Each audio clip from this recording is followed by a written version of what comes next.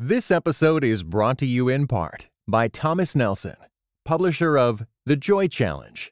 Discover the ancient secret to experiencing worry-defeating, circumstance-defying happiness. Written by pastor and best-selling author Randy Frazee, and is available everywhere audiobooks are sold. Welcome to the Table Podcast, where we discuss issues of God and culture. Brought to you by Dallas Theological Seminary.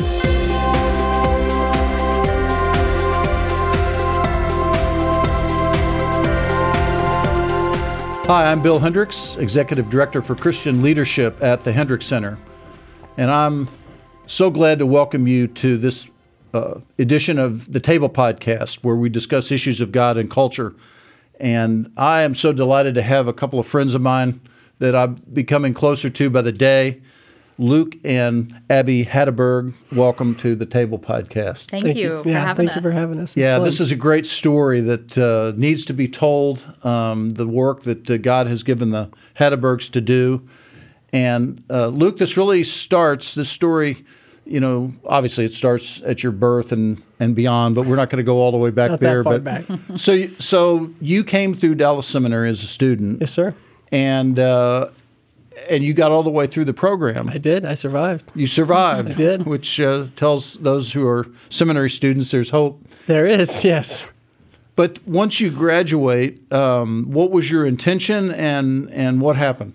Yeah, so I think for both Abby and I, we had kind of a love for youth ministry. And so for me, I came into DTS going, I want to be a youth pastor. In fact, it was a youth pastor sending youth pastor. I wanted to learn all of it and get into it. And it was awesome. And Jay Sedgwick played a big part of that, which was really exciting.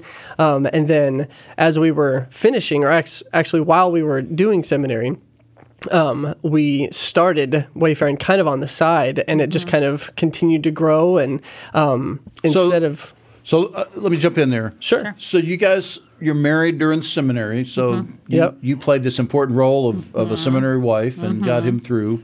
Were you working your way through? I was, yeah. We actually started seminary literally 7 days after we got married. Yeah, dude. Bad idea. And so you need to pray about that one. Most people don't do their honeymoon at a Not seminary. Quite. Yeah. We didn't even have a honeymoon because of that. We had a delayed honeymoon. So we really were committed and jumped right in. So we started. I was teaching at the time. I was teaching.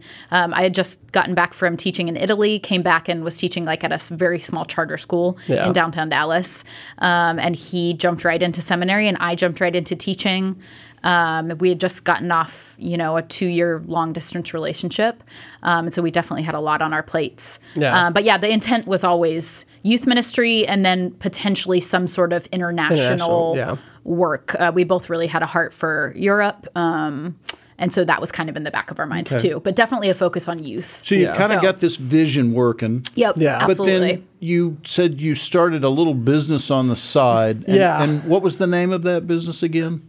Initially? Yeah, we did rebrand. Yes, but initially it was Degno di Nota, which meant noteworthy in Italian, which we thought was clever. But then but not helpful for branding purposes, for marketing, any of that kind of stuff. And so then we changed it to Wayfaring. Wayfaring. Yes, sir. Spell that out for our listeners. Wayfaren. Yeah. Wayfaring. Wayfaring. Yes, Now, I happen to know the story of who came up with that and so forth. Yeah. Let's just cut to what does Wayfaring actually stand for or mean? Sure. Yeah. It's technically not a real word. Okay. It came from wayfarer or wayfaring. Wayfarer.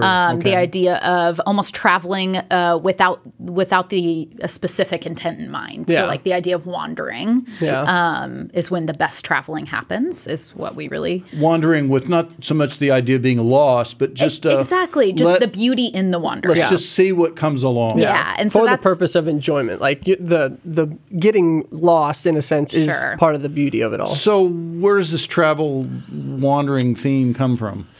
Great question. obviously had done a lot of traveling. I had gone backpacking through Europe. She had spent a year in Italy. And so, and then we had also spent a summer doing youth ministry in Spain with Youth for Christ. And so we had all of these pictures of these beautiful places. And so we had kind of had a love for traveling, just for how much the Lord had formed us and what he had done in us through that.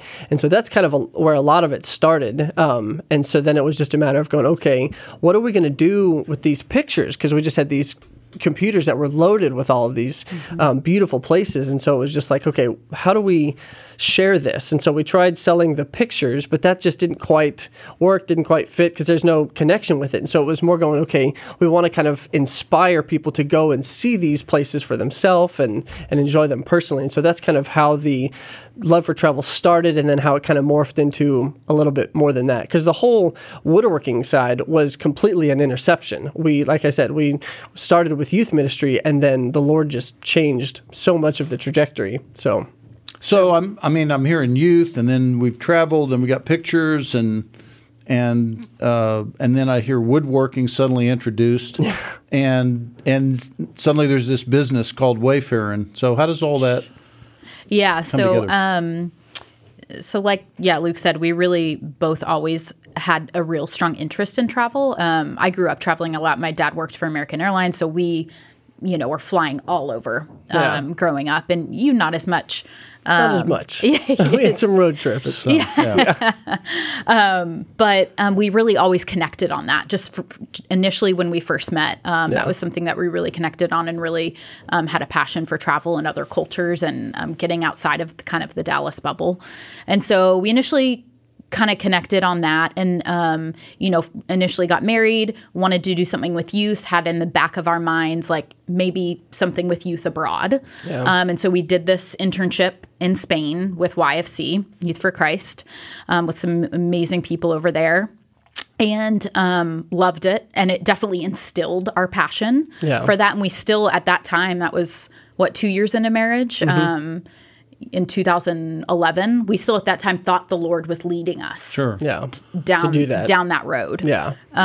So what was the woodworking part? Sure. Yeah, so after writing and reading and writing and reading over and over, I think I just needed a creative outlet. I needed something to do with my hands. I need something to separate from just the content, where I can kind of release and relax. And so anyway, by the way, did nobody No. Talk to you about, people that love to work with their hands typically don't end up in seminaries. Yes, this is true. Well, a lot of people just didn't understand what was going on, or they'd make some joke about how that's what Jesus would do or something. And I was like, I don't really. But I don't even think you really discovered your love for working with your hands until you were 3/4 through seminary. Yeah. Because we started it just on a whim, wanting to raise our kids around just making things. And so we bought a table saw and then just started. And some friends of ours encouraged us to start making things. And we made this pushpin travel map.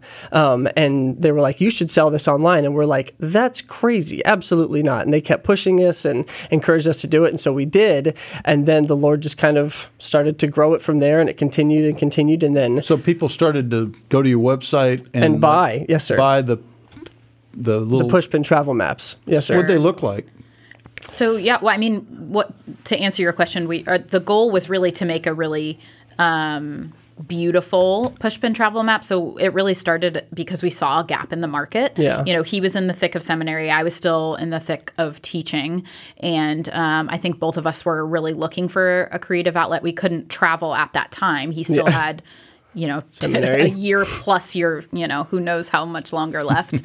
And we were feeling a little restless, I think, and really just looking for a creative outlet. And the Lord hadn't, brought the end of seminary or brought like what that next door was yet for us. Clear direction. And so we kind of, to backtrack how it started, was we were at dinner at some friends one night. And they had just got back from a trip and had this huge map on their wall, pinned where they had been, where they wanted to go. And anyways, we spent the whole night talking about their adventures and our adventures, and just such a lovely night of swapping stories. And we left thinking like, wow, like that was amazing. How wonderful to be able to, connect in that way. And But like that map was really ugly. Yeah. It was really ugly. And so then we kind of launched us into a hunt for a pushpin travel map, and we couldn't find anything on the market that we felt was really beautifully crafted in a really timeless and really high quality way. Everything was.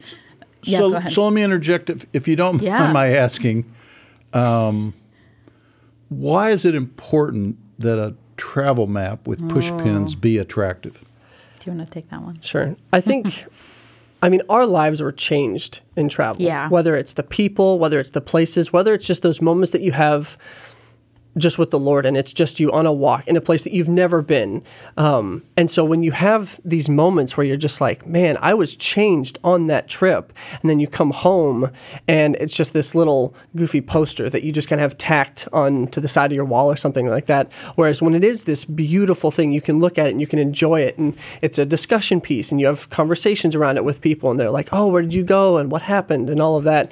And so to have something really worthy of those moments, I was just like, yes, this was meaningful and beautiful. So the word worthy is really important there. Yeah. So you've had this profound experience, travel, and you want the way that is remembered and the way the narrative of that is told to be just as beautiful as the adventures and experiences themselves. Great. Yeah. Excellent. Yeah, and I think, and something we've learned, I think, in business, I think at first, I struggle with, so like my natural inclination is for things to be, really well designed and, have a bit of a modern take on it and feel fresh and new. Yeah. And sometimes that can feel a bit like materialistic or shallow, maybe. But I think, we've really learned that like the Lord is the creator of aesthetic beauty. Like he's the initial creator of that. So when we can make something that is so detailed and we've thought of every inch of it, it really is like a nod to him and is a way of, like we said, taking those adventures and those experiences and making something that we feel is a little more worthy of those life-changing experiences the Lord has brought your way.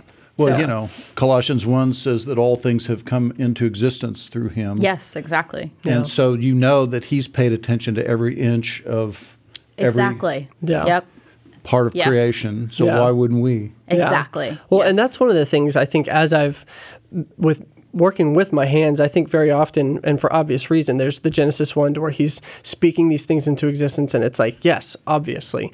But there's a section in Genesis 2 when it talks about how he's forming. And when I think of the things that you just buy your table at Pottery Barn or at IKEA or whatever it is. By the way, nothing against Pottery Barn or IKEA. Yes. Just want to emphasize that. In contrast, if I've made a table, I'm envisioning like what the conversations are going to be like there, who I'm going to have, like what that looks like. I've thought about the height, the width, the dimensions, how that goes together, the finish, the wood, all of these different things. I care about all of those dimensions of this table. And so once I'm using it, there's a very different type of care that I take for it, opposed to something that is by no means necessarily meaningless, but just doesn't have that heart behind it. So in Genesis 2, when it talks about how he's forming us and making us, like there's a very intimate interaction, and you just think of how much he cares. And so I think for me, when I look at the different things in my house, and it's just like, yes, that means something special. And so it's been exciting to kind of be in that mindset sometimes. So you've just described, it seems to me, the soul of an artisan, of a craftsperson. Absolutely. And of course, let's just take that table that's bought from Pottery Barn or IKEA. Somebody designed that somewhere. Right. And put some thought into, a whole bunch of factors like what's the use of this going to be, who's going to buy it, what can they afford. And so they had various design features that they had to, build into that and then go through a distribution mechanism. And of course, the way our culture's become today, goods are made, fairly high quality and durability for relatively small amounts of money. Yeah. Okay, and so for that reason, we've gotten away from that direct artisan, hands-on craftsmanship in category after category in our world. You think even 200 or 300 years ago, so much of, certainly before the Industrial Revolution, just about everything was made by a craftsperson. Everything was somewhere. handmade. Yeah. Down to horseshoes, which are about as pedestrian as you can get, right? But but then those same smiths who were making horseshoes, they'd also make gates or fences or ironworks that are just amazing, and likewise with all kinds of other material. And so you're a bit of a unicorn in our culture, in that you're putting that kind of time and effort into in your case, wood, right? Yes, sir. Sure. Yeah. Yeah. Well, I feel like in that season, like I think we definitely felt like not unicorn, maybe more at that time we'd think black sheep. Yes. Okay. Like we're finishing up seminary and we have this business we launched on the side, and like, oh gosh, we went to seminary to like start a business. Like we put all this time and a lot money of times, even there'd be guys when they hear what I did, they'd be like, "Oh, okay, right." It feels like almost I quit like ministry, right. It definitely. I think we really had to work through some insecurities about like you'd sold out. Exactly. Yeah. Well, like it was a casualty, like man down, and it's like you didn't have what it took to do ministry. No, and that's how sometimes, not always, but there were times where that's how it is talked about, and I think does almost a disservice to both those who are in vocational ministry and those who are not. Correct. Because I think being trained in the Word, no matter what you do, is very valuable and very powerful, and I think it radically changes your worldview and the way that you treat people and that you do work. And so, well, and truth be told, to deliver an outstanding sermon, say, takes some real artisanship. Absolutely. And gift. Absolutely.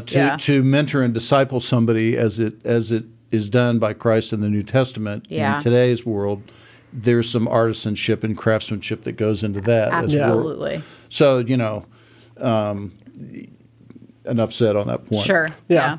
So you're making maps, right? Yes, sir. And you're starting to sell them online, and it's growing. And you suddenly realize, whoa, we got something here. Yeah. So what do you do? Well, at that time he was a youth pastor at a local church. Yeah. And things were...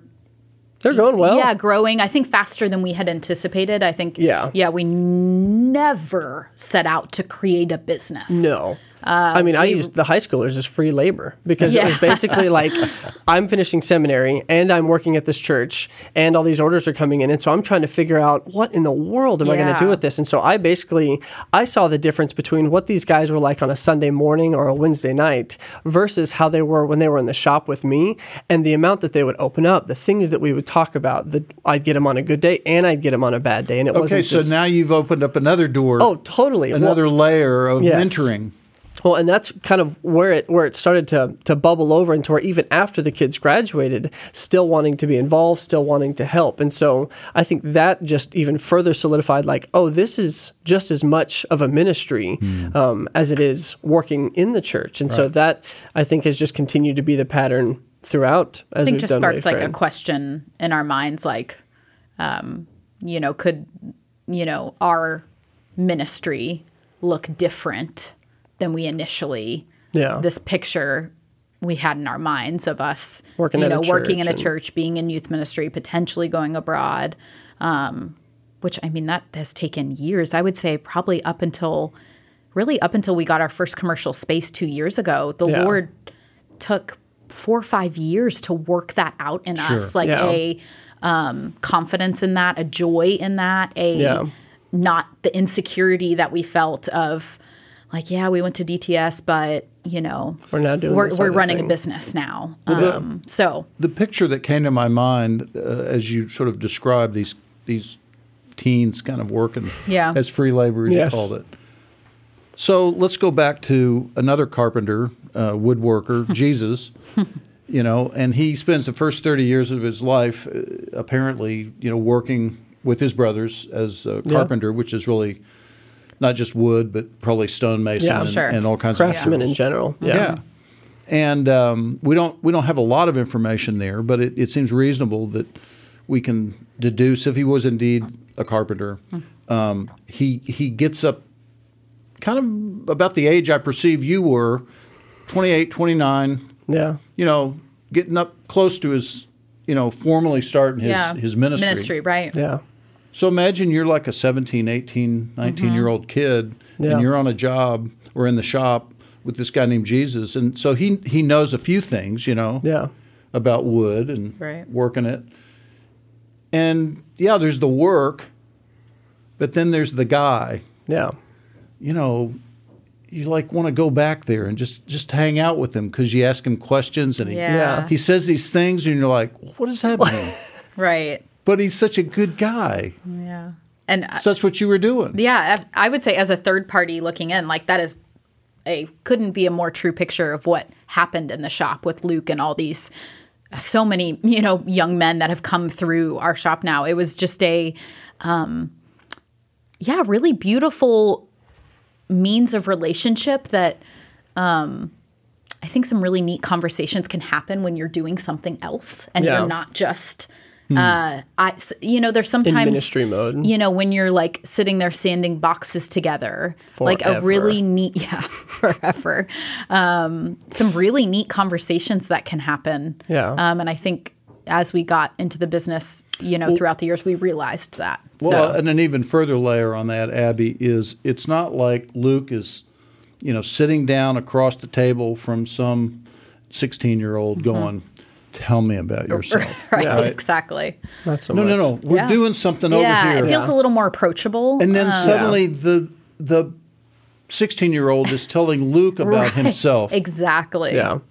Well, and I think it just opens up just an honesty that I just think is unique and is different. And it was fun because as we, transitioned out from the youth ministry at the church, I think for me especially, just having gone through DTS, like I knew what that was like. I knew how difficult it was. I knew the fears, the questions, the frustrations, the fears, all of them. And it's like, and I had just always wanted someone to come alongside me and be like, hey, man, I've been through that. I know what that's like. I know how scary that is. And so I just was like, 5 minutes down the road, but I think it was also going, let me step in. And it's not in the sense of where you're working at a church and sometimes you're like kind of doing an internship, kind of hoping you're going to get a job from it at the end of it. Whereas with this, there was just a purity to it all, to where it was like, I'm wanting to send you out after this job into wherever it is that the Lord has you going. And so you're saying, when you were working with the youth group, it's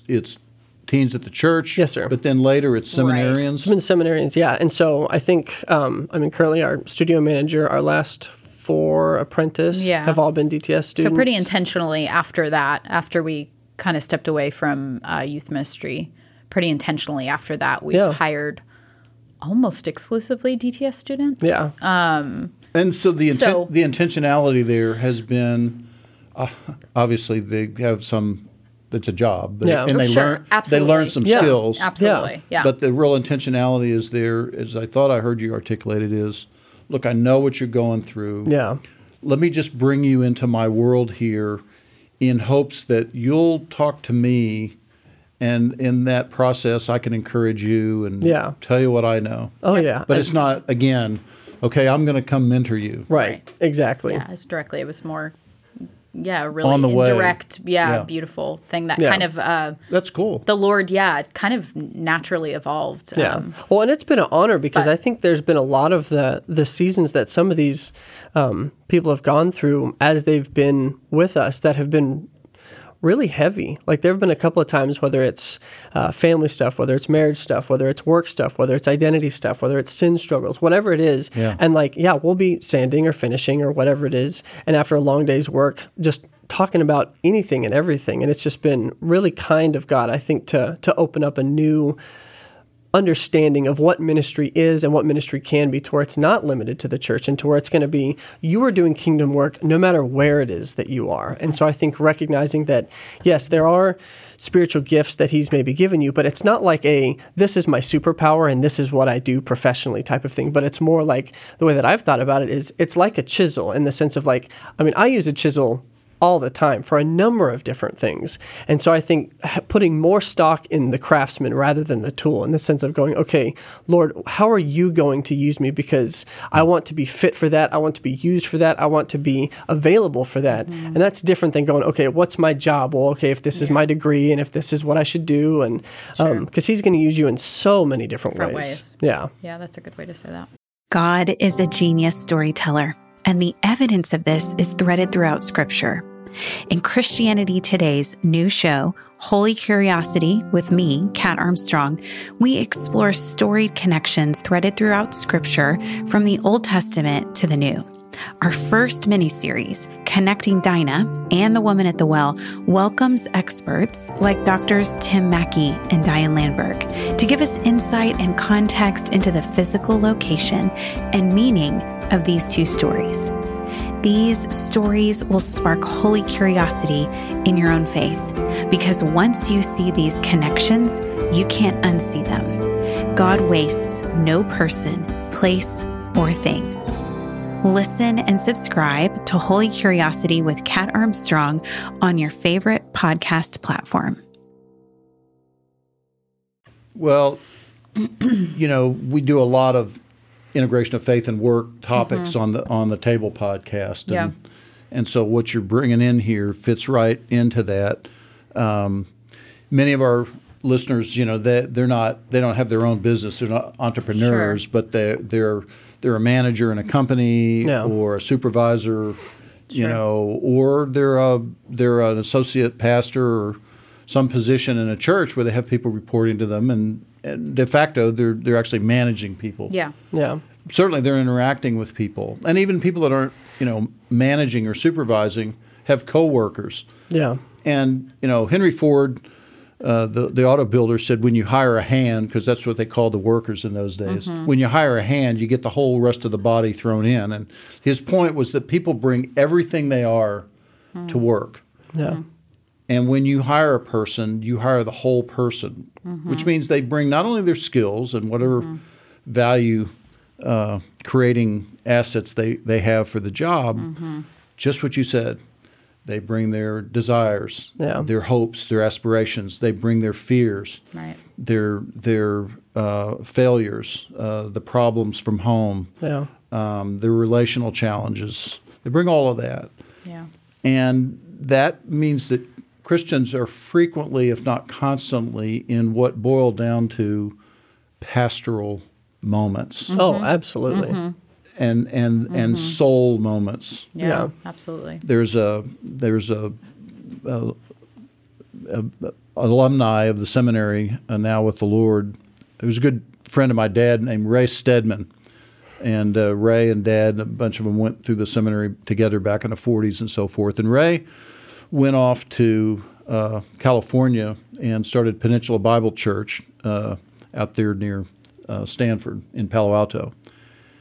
And I have a recording of him on campus here in 1984, and he was talking on Ephesians 4, and he was talking about the pastoral gift. He said we tend to think of the pastoral gift as being exclusively sort of, the professionals in the church, your minister. He said actually that gift is distributed far more widely in the body of Christ than we realize. The reason being there are so many pastoral needs in this world.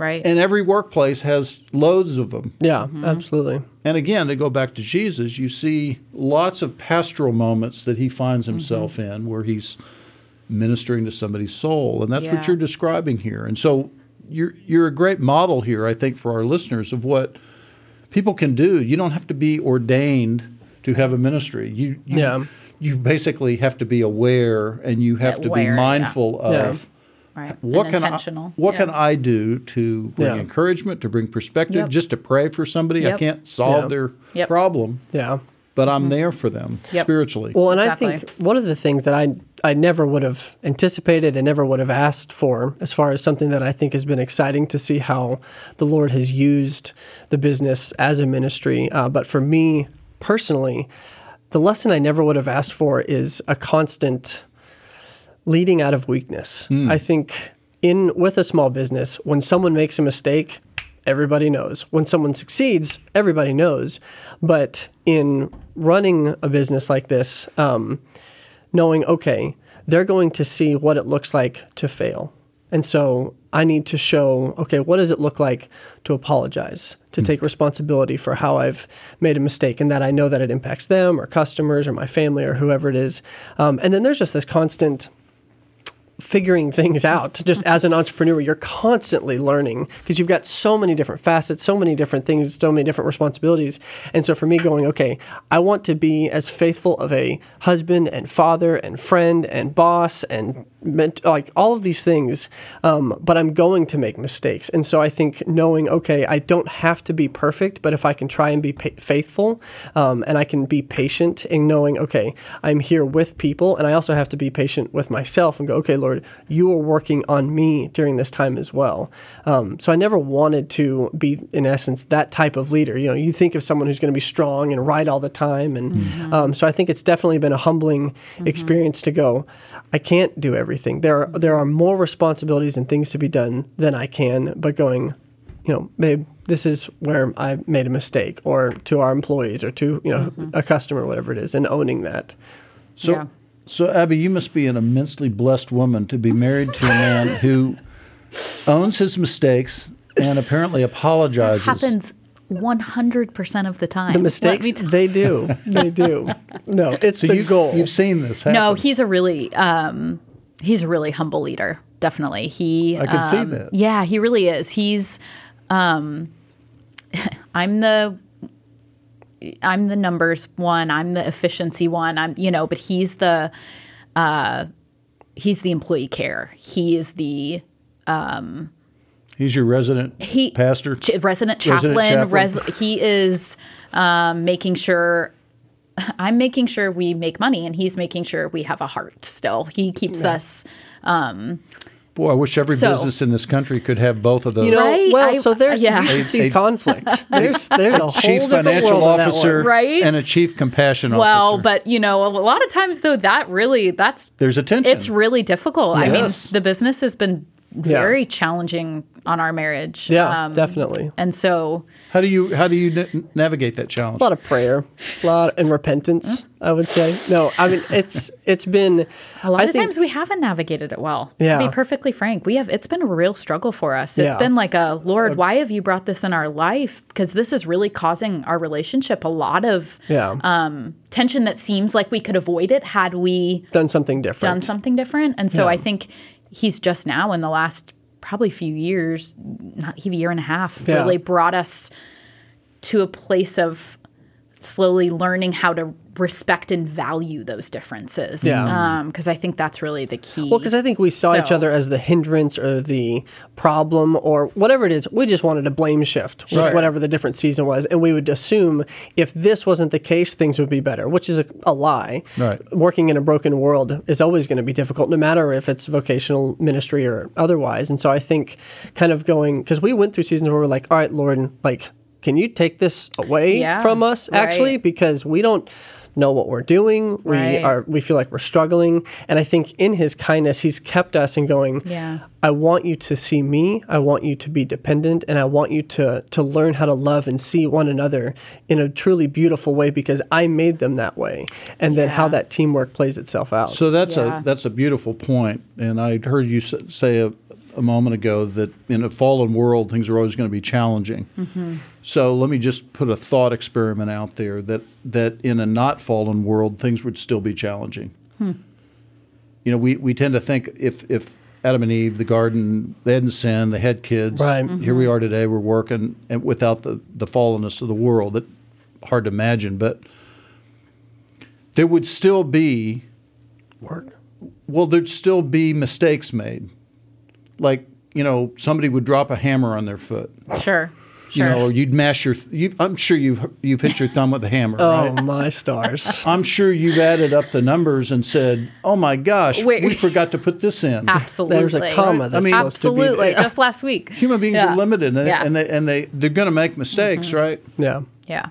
But what you just articulated, it sounds to me, is it's the redemptive version of what happens in a fallen world that would have happened in a non-fallen world, which is, let's realize that we have differences here. Oh, I'm sorry. I didn't mean to, hit your thumb with that hammer. No. You know, I just wasn't paying attention. I really apologize for that. Sure. But you'd have the grace to say, Yeah, I understand that. I'm sorry. And you'd have the grace to recognize the differences.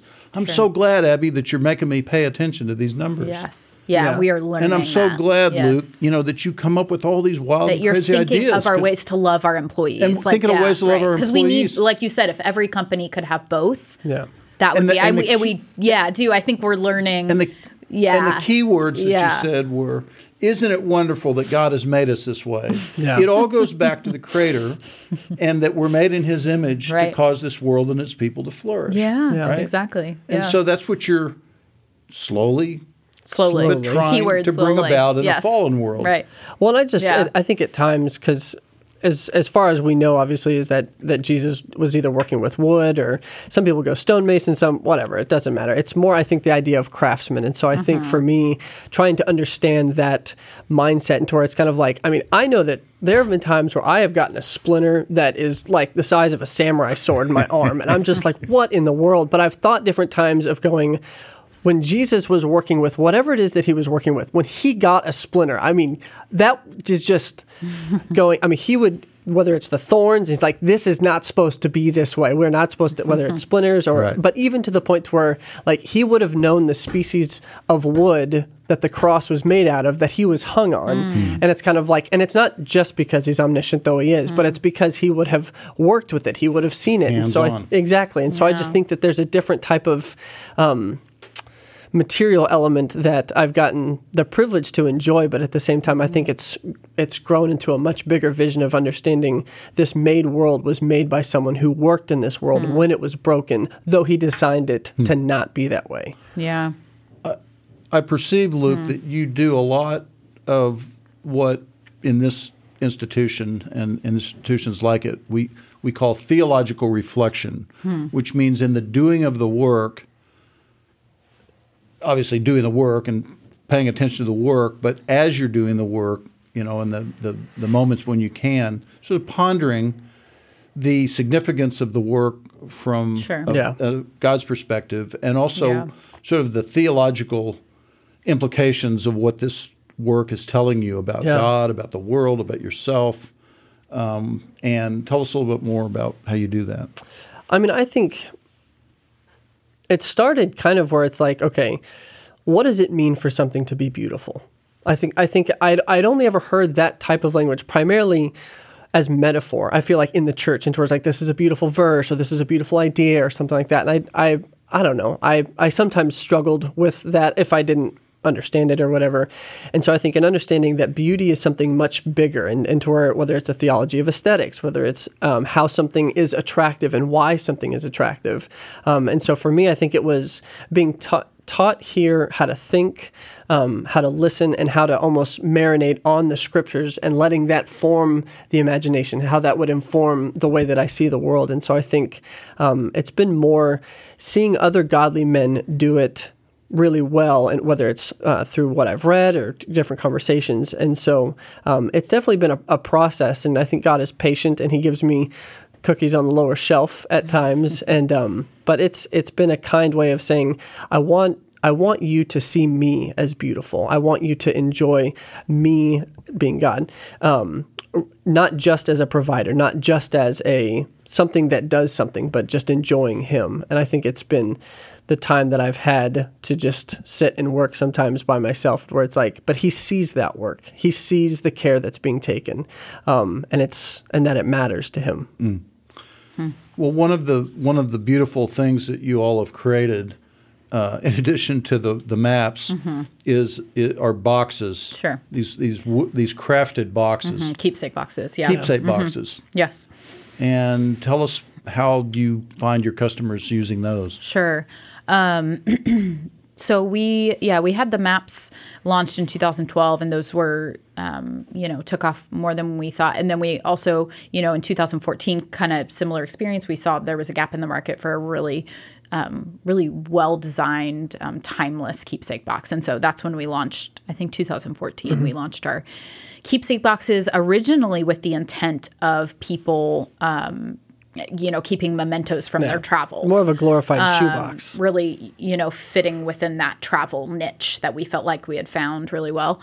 And so that was the original kind of vision. And then after we launched them, we kind of realized that probably only 15% of people were purchasing them for that purpose. More people were purchasing them for weddings, engagements, lots of deaths.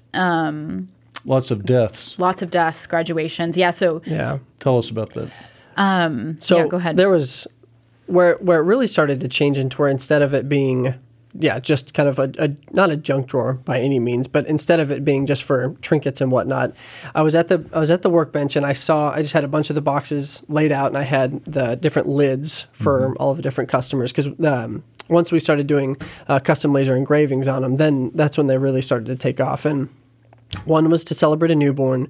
One was to celebrate, it was a bereavement box for a stillborn. One was a baptism. One was a confirmation. One was a birthday. One was a 5-year anniversary. One was for a wedding. One was for a retirement. And 2 were for a funeral of this couple that passed. So these iconic soul moments in people's lives. And it just, like, I didn't even put 2 and 2 together, but I realized, like, these are not just common boxes for these people. And we've got notes from moms who will send us messages into where it's like, I never wanted to remember the loss of my baby. I never wanted to ever have to talk about it. I never wanted to have to relive it. I never wanted to think about that pain.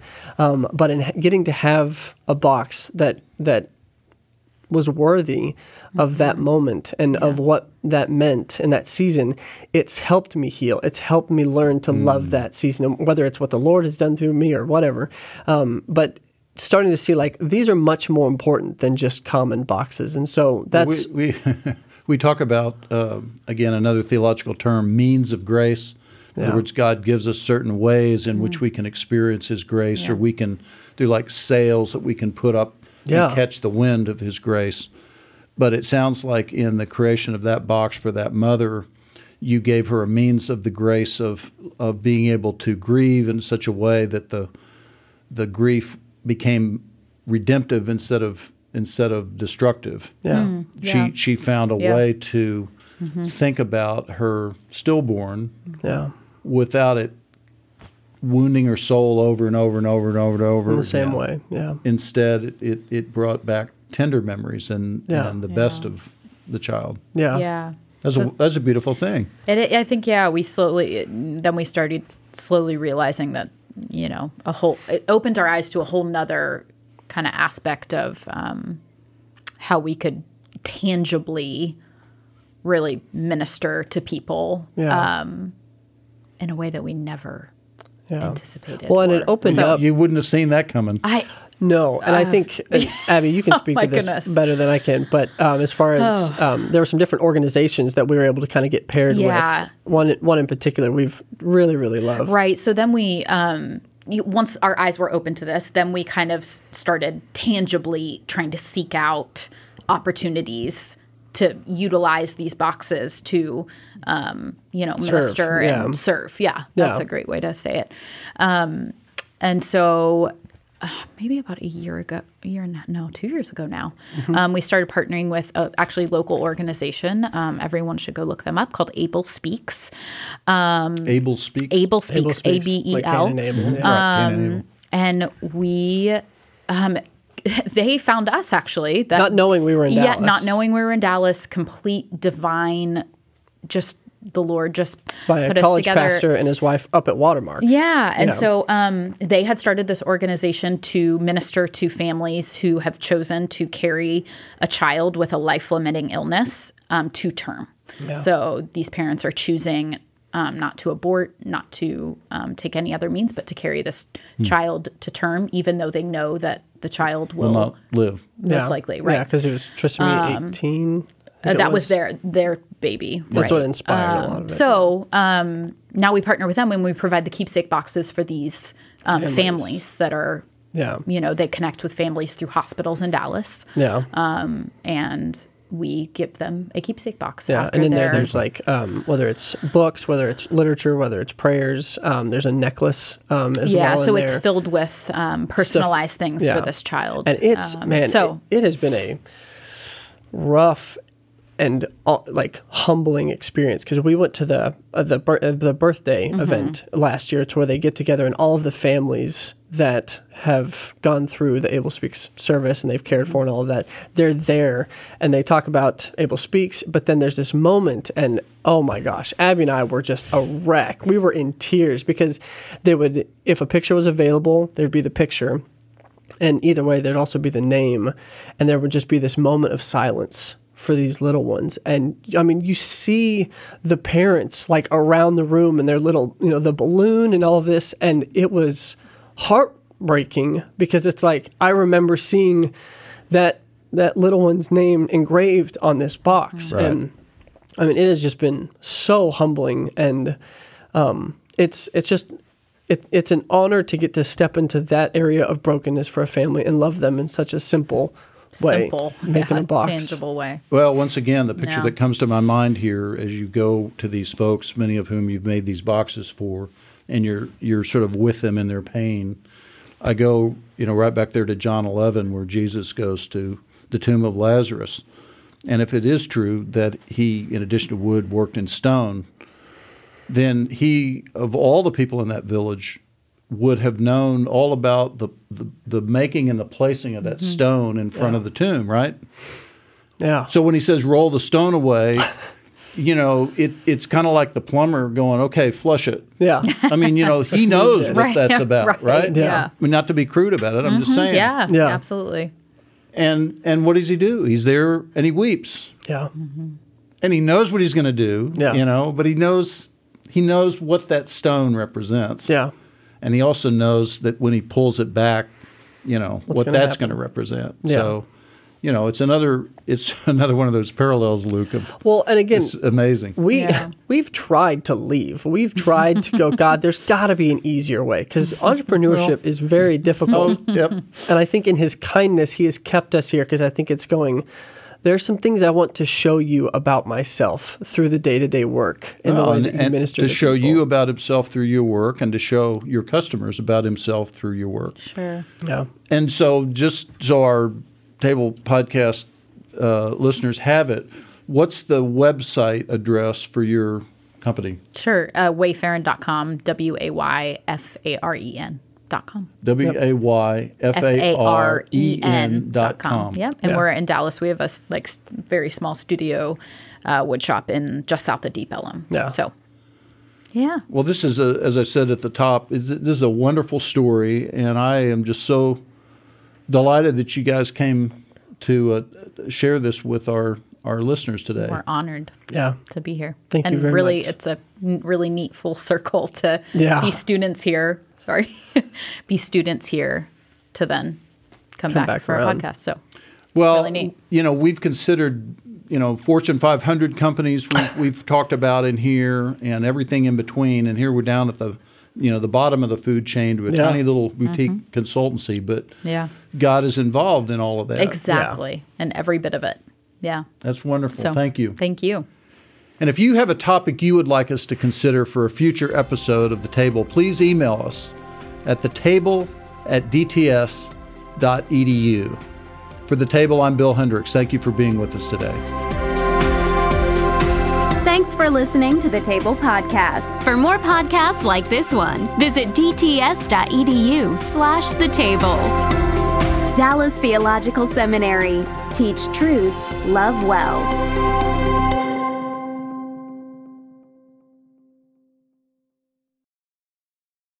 This episode was brought to you in part by the Truce Podcast. The new season examines the connection between some evangelicals and the Republican Party with the help of world-class historians. Subscribe to Truce in your podcast app or listen at trucepodcast.com.